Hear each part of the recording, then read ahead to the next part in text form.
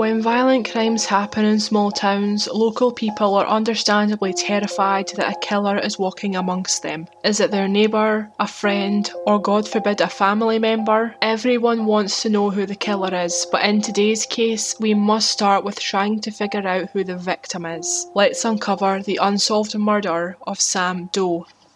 Hello and welcome to the 31st episode of Uncover True Crime Podcast. My name is Stephanie, and each week we uncover a different unsolved true crime case ranging from missing persons, unsolved murders, Jane and John Does, and suspicious deaths. You can listen to the podcast on Stitcher, Apple Podcasts, Spotify, and other podcast streaming apps, as well as on YouTube by searching Uncover True Crime. You can follow the podcast on Twitter at uncover_pod, on Instagram at Uncover True Crime Pod, or you can join the Uncover True Crime discussion group on Facebook. But without any further ado, let's uncover the unsolved murder of Sam Doe.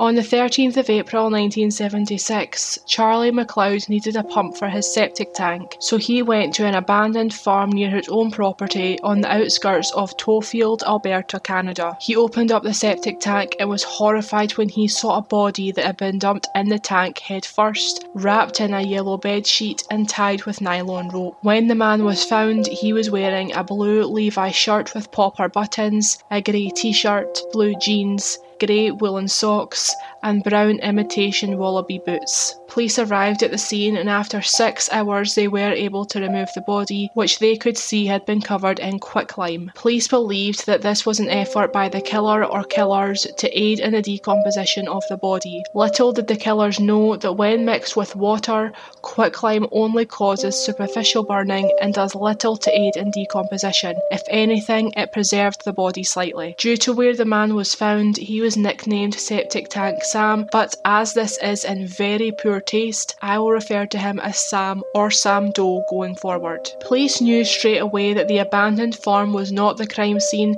and only served as a dumping ground, but the exact time Sam died or when he was left in the septic tank is unknown. Police believe that he was there anywhere between 3 months to 1 year before being found, but one thing they do know is that it was pure chance he was found at all. Mavis McLeod, the wife of Charlie McLeod, who discovered Sam's body, said, quote, "This guy belonged to somebody. Somebody, somewhere, knows what happened. And to think that we haven't gone looking for that pump that day, he may never have been found."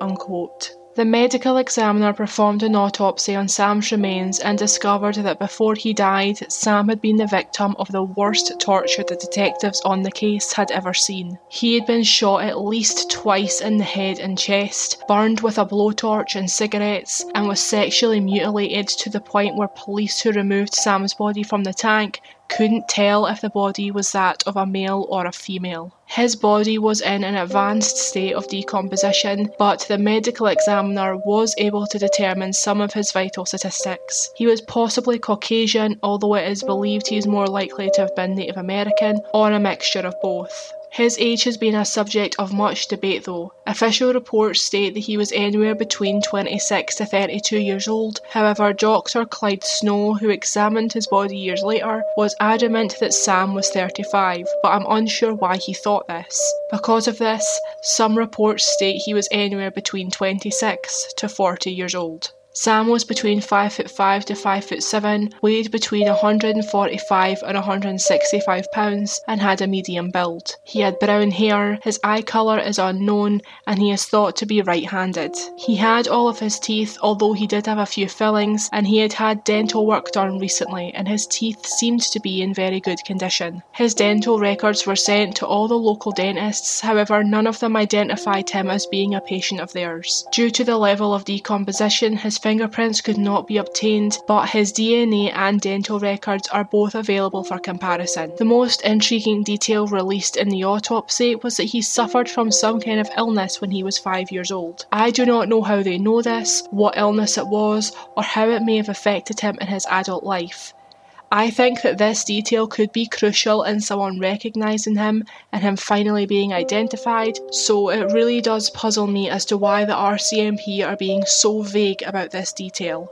Based off the clothing Sam Doe was wearing, it is believed he possibly worked in manual labour and lived a transient lifestyle, so was therefore probably not native to Alberta, Canada. While Sam might not have been in the area long, police believe that his killer or killers were very familiar with Tofield and the surrounding area, since they were able to pick such a discreet place to hide his body. As with all murder cases, there is a lot of speculation as to why Sam was killed in such a brutal fashion. Some people believe he was killed by a biker gang, others speculate that he got involved in a drug deal gone bad, or perhaps he was a victim of a hate crime. Was he gay, or did his killers not like his Native American ancestry and use this as an excuse to torture him? Others believe that due to the sexual mutilation, that this was a crime of passion. A lot of people online have theorised that Sam was a sexual predator and the sexual mutilation was an act of revenge or vigilante justice for his crimes. And personally, I don't think this is fair. We know next to nothing about this man, and it's not fair to accuse him of such awful crimes just because of the crime that was committed against him.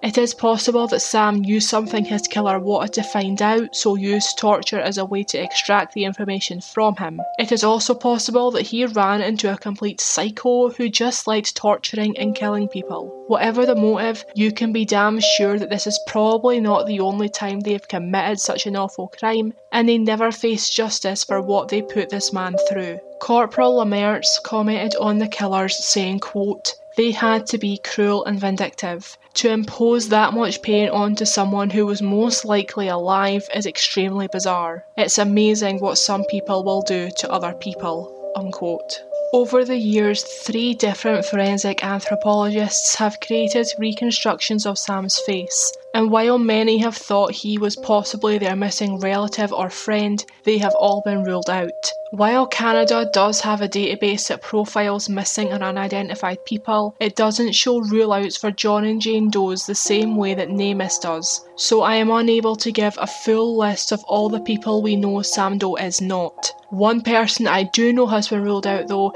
is Edward Narkand, who went missing on the 8th of June 1975 from Alberta, Canada. The similarity to Sam Doe is striking, and while the circumstances surrounding his disappearance and his physical description matches Sam Doe almost perfectly, the biggest inconsistency is that Edward was missing several of his teeth while Sam had all of his intact, and according to web sleuthers who also noticed a strong resemblance, Edward Narkand has been ruled out by DNA as being Sam Doe, although he is still a missing person as of July 2020.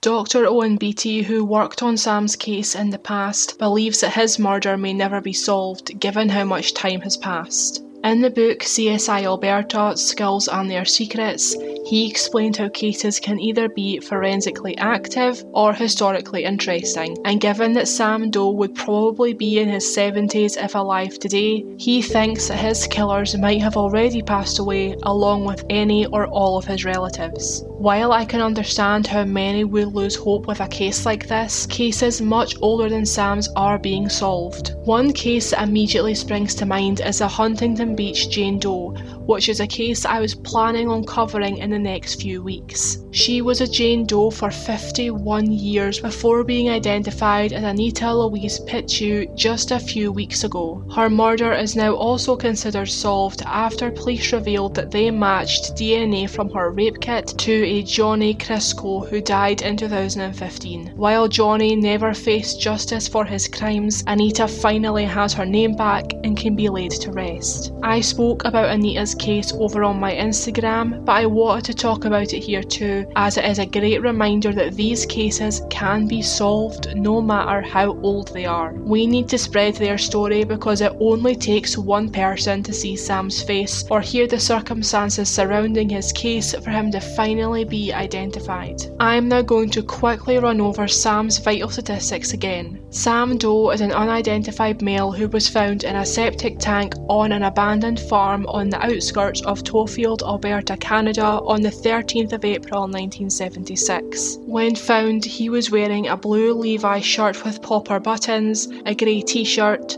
blue jeans, grey woolen socks and brown imitation wallaby boots. He is thought to be between 26 to 40 years old, was around 5'5" to 5'7" and weighed between 145 to 165 pounds. He was either Native American or Caucasian and suffered from some kind of illness when he was around the age of 5. If you have any tips on Sam's true identity or the circumstances surrounding his death, please call the Tofield RCMP on 780-662-3353 and quote the case reference number, which is 2012502446. You can also call Crime Stoppers anonymously on 1-800-222-8477 or contact them via their website at www.canadiancrimestoppers.org/tips. All photos and sources related to today's case can be found on our website,